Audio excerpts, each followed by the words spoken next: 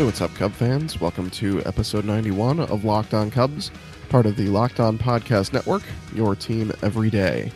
I'm your host, Ryan Davis. I work for Sporting News, The Athletic, Bet Chicago, Cubs Insider, and the Cloud City Chronicle. You can find my work at all those places somewhat intermittently. And I'm bringing you this episode in the wake of a doubleheader split for the Cubs. We'll talk a little bit about what happened in those two games yesterday. I'll give you a quick preview of what's going to happen today when the Cubs will play. Second segment, we'll talk a little bit more about the pitching matchup today, and we'll go into some of the All-Star conversation since we're getting close to All-Star decisions. And then finally, we'll just do our regular Around the NL Central. So in the first game of yesterday's doubleheader, Tyler Chatwood once again did his high wire act that everyone is so fond of. He made it through 5 innings, and he allowed just 1 earned run on 2 hits with 6 strikeouts, which, if you're getting that out of your number 5 starter, you're probably pretty happy. But the problem is he also walked 5 batters, so he's constantly in trouble. Yesterday is on the better end of what you could hope for from Tyler Chatwood until he someday hopefully gets this walk issue figured out. Steve Cishek allowed a run in the 6th inning, and then Justin Wilson allowed 2 runs in the 9th to turn a potential Cubs victory into a 4-3 loss. This one stings especially bad considering that Wilson had the Dodgers down to their last strike with a 3-2 lead. This one was essentially Wilson gave up a base hit to left field that got past Kris Bryant. Runner from second came around to score. Ian Happ, for some reason, had some trouble with it and left, getting the ball back in. And the runner came, I think it was Justin Turner, who's not an especially fast runner, came around all the way from first base to score on the play when really I feel like the Cubs should have been able to get a throw in and keep Justin Turner at third. But it's what happened. The Cubs lost that game. Kenley Jansen came in, closed it out in the 9th. In the second game, the Cubs came back late to take the lead. Mike Montgomery wiggled out of trouble a few times early, going 6 innings and allowing 5 hits on 4 walks, just 1 earned run with 5 strikeouts. Anthony Bass, Randy Rosario, Cishek, Justin Hancock, and Rob Zastryzny combined to hold the Dodgers scoreless out of the pen, and Kyle Schwarber tied the game at 1 with a solo homer in the bottom of the 7th. The game went to the bottom of the 10th inning still tied when Kris Bryant tripled to lead things off. This one was a fun one. It was a deep drive to right field down the line that Puig had to chase forever because it hit the wall in the corner and then bounced back towards the field. And I think Jim Deshaies or Len Casper pointed out correctly on the broadcast, if this was at a different point in the game or if there were 2 outs in the inning, I feel like they probably send Bryant to the plate for a chance at an inside the park home run. But because this was leading off the inning, that would have been absolutely foolish trying to make a play at the plate when you have the winning run at third base with nobody out. The Dodgers intentionally walked Javier Baez, which I didn't totally understand, and we'll get to that in a moment, so that they could pitch to Albert Almora, who then hit a single to right field to plate Bryant and put the Cubs up 2-1, win the game. So I didn't understand that strategy. If you're going to put the free-swinging Baez on base to pitch to the contact-heavy Almora, why not put Almora on to create a force out at every base? I felt like it was either, with a runner on third and nobody out, you either pitch to Baez and hope to get the strikeout, and then put Almora on to create a double play opportunity with Rizzo up, or you walk both of them and pitch to Rizzo with the bases loaded, because the runner on second and the runner on first don't matter except for the fact that there are force outs at every base. So really, for the Dodgers, bases loaded is a better situation with nobody out than just runner on third, because you could hit a chopper to the shortstop and send Bryant to the plate. Whereas, if you have the bases loaded, you could draw in the infield and then hope maybe Anthony Rizzo hits a ground ball to the shortstop who's, playing closer in, and he could throw home for 1 and then down to first base for a double play, and then really put the Dodgers in a situation where they could actually get out of the inning. But, with Baez on first base, if you ground it to the shortstop or the second baseman, you're not turning a double play because, with nobody out, if you're getting Baez out at second and Almora out at first, Bryant's going to score. So the game ends. So it really just didn't make any sense to me. Maybe I'm completely missing something here, but I thought the right move was probably trying to strike out Baez. And at that point, you put Almora on first to pitch to Rizzo, which weirdly sounds like a terrible idea, but Rizzo's not a particularly fast runner. And, putting that guy on first to create that double play opportunity, especially with how much Rizzo pulls the ball to the right side, I felt like that would have been the right move. But hey, they didn't do it, and the Cubs won, so that's what's important. Today's game will feature Jon Lester against Ross Stripling, which we'll talk about in just a moment. And it will be a 1:20 start, so getting started here soon if you're listening when this podcast first drops, and it'll be broadcast on WGN. So this is a really interesting matchup on the mound today, because Lester and Stripling have arguably been the two best pitchers for either team this year, which I think a lot of people probably would have been surprised to hear, especially on the Dodgers side, essentially with close to the final week of June.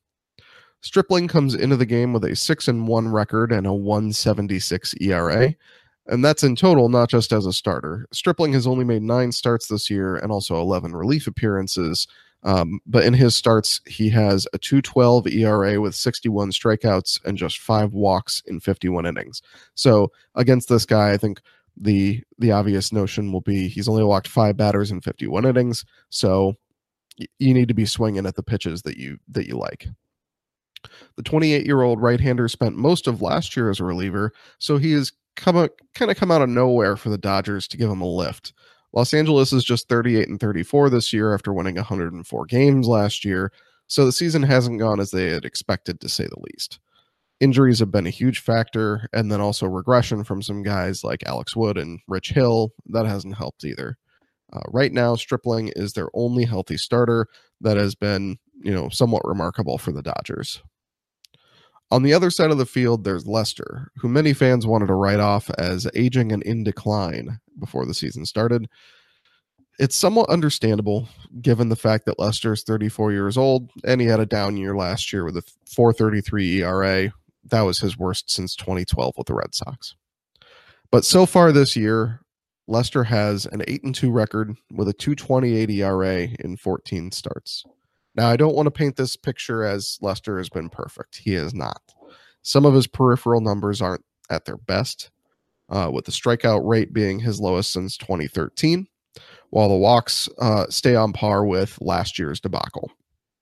Lester's fielding independent pitching would be the highest of any full season in his career if it were to stay where it is. So a lot of those numbers say that Lester hasn't been as great as his ERA would suggest, but also the eye test suggests that Lester has been very good, at least for the most part this season. Over his last 9 starts, he has a 1.78 ERA in 55 2/3 innings, and he's gone at least 6 innings in each of his last 6 starts, and in 3 of those, he's gone 7 innings. So Lester's been able to eat innings for the Cubs in a way that most starters have not been. And he's also going out there giving up less hits. He's giving up less runs. It's really been a huge boost to the Cubs and their bullpen on days when Jon Lester's been on the mound. This may not be his best season statistically, minus his outstanding ERA, but his best 3 years by most measures came from 2014 to 2016. So that means he's not too far removed from his best years. And the Cubs have always really believed in his style of pitching, like he would age well. I think the comp that I've given and I've heard other give is that the Cubs kind of believe that he would be sort of an Andy Pettitte, where he could pitch into his late 30s and still be an effective starter. So let's talk a little bit about all-stars. Lester has to be one of them, right? For the Cubs. I think it's an interesting conversation who should be a Cub all-star this year. There are no current Cubs players leading in the voting, but there's at least one that's very close. Wilson Contreras trails Buster Posey by about 90,000 votes, And by wins above replacement, Contreras has been the best catcher in the National League this season. So he deserves to be there, whether he is voted in or not. Ozzy Albies is currently the starter at second base, but I think you can make a really strong case that Scooter Gennett is probably the more deserving player. I think both are going to be all-stars no matter how it shakes out, which probably means that Javier Baez, who had a really strong start to the year, may be left on the outside. If you look at first base, Anthony Rizzo had a rough start to the year and has been much better since. But statistically, there have been several better first basemen in the NL. So another player that's extremely unlikely to make it. Chris Bryant is in the midst of a long slump, but overall statistically is right there with Nolan Arenado in park neutral stats like WRC+. So I think he'll definitely be on the all-star team, even if he's not voted in by the fans as the starter, especially if he starts to pick it up again as he has in the last few days where he's driving the ball a little bit more. Among outfielders, Kyle Schwarber is third in wins above replacement in the National League, and I believe deserves to be there. However, the current leaders in the outfield among voting are Nick Markakis, Matt Kemp, and Bryce Harper. Lorenzo Cain absolutely has to be there. He's been the National League's best outfielder by wins above replacement and has been just absolutely tremendous for the Brewers. And Brian Anderson, who I think a lot of fans would be surprised to find out that he's actually having a really good year for the Miami Marlins, who are only going to get one representative, and I feel like it's going to be him. So right there, we've got Cain and Anderson off the bench with Markakis, Kemp, and Harper in the starting lineup. That's 5 outfielders. And you could easily see how, considering other teams will need a guaranteed player on the all-star roster, how Schwarber could get pushed out there. Among the bullpen, Brandon Morrow seems like a logical choice, but will he be healthy when these selections are made?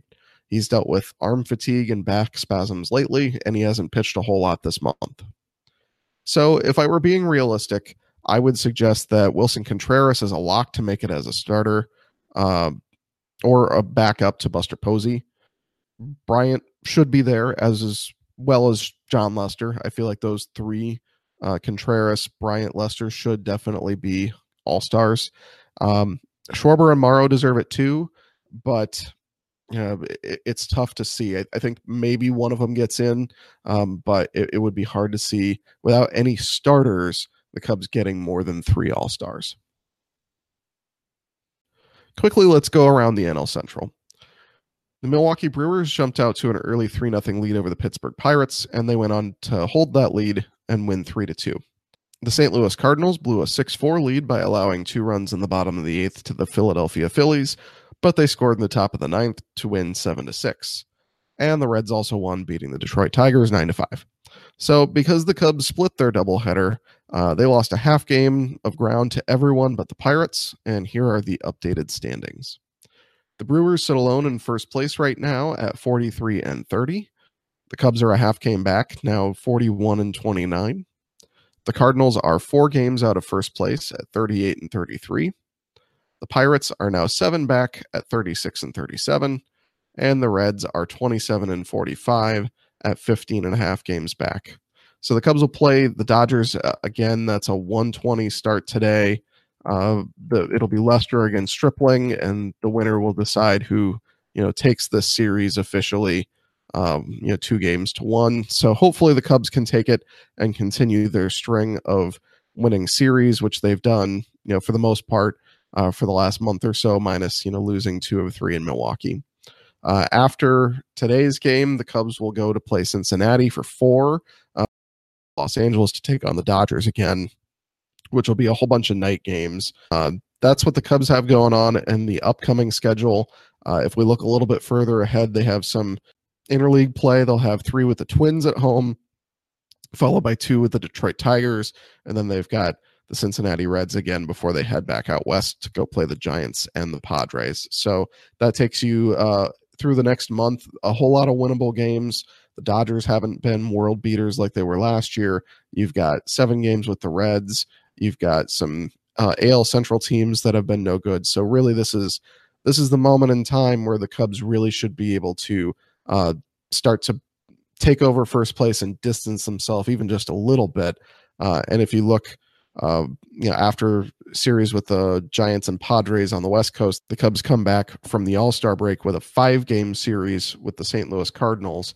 I think that will be kind of a big moment in time to measure where the Cubs are and whether this is going to be a team that's resting starters down the stretch to get ready for the postseason, or whether they'll still be kind of in a fight with the Brewers or Cardinals for the division lead.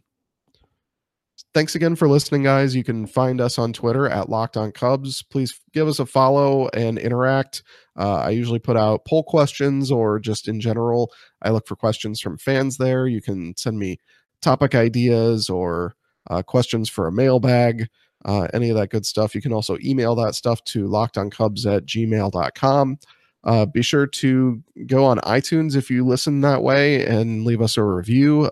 Those 4 and 5 star reviews where you guys not just leaving the rating, but also actually giving us a review really helps with our visibility. So the more people seeing that stuff, the higher our podcast gets ranked in the whatever iTunes algorithm, and the more people find us, that's better for everybody involved. So thanks again for listening, guys. I'll talk to you again tomorrow.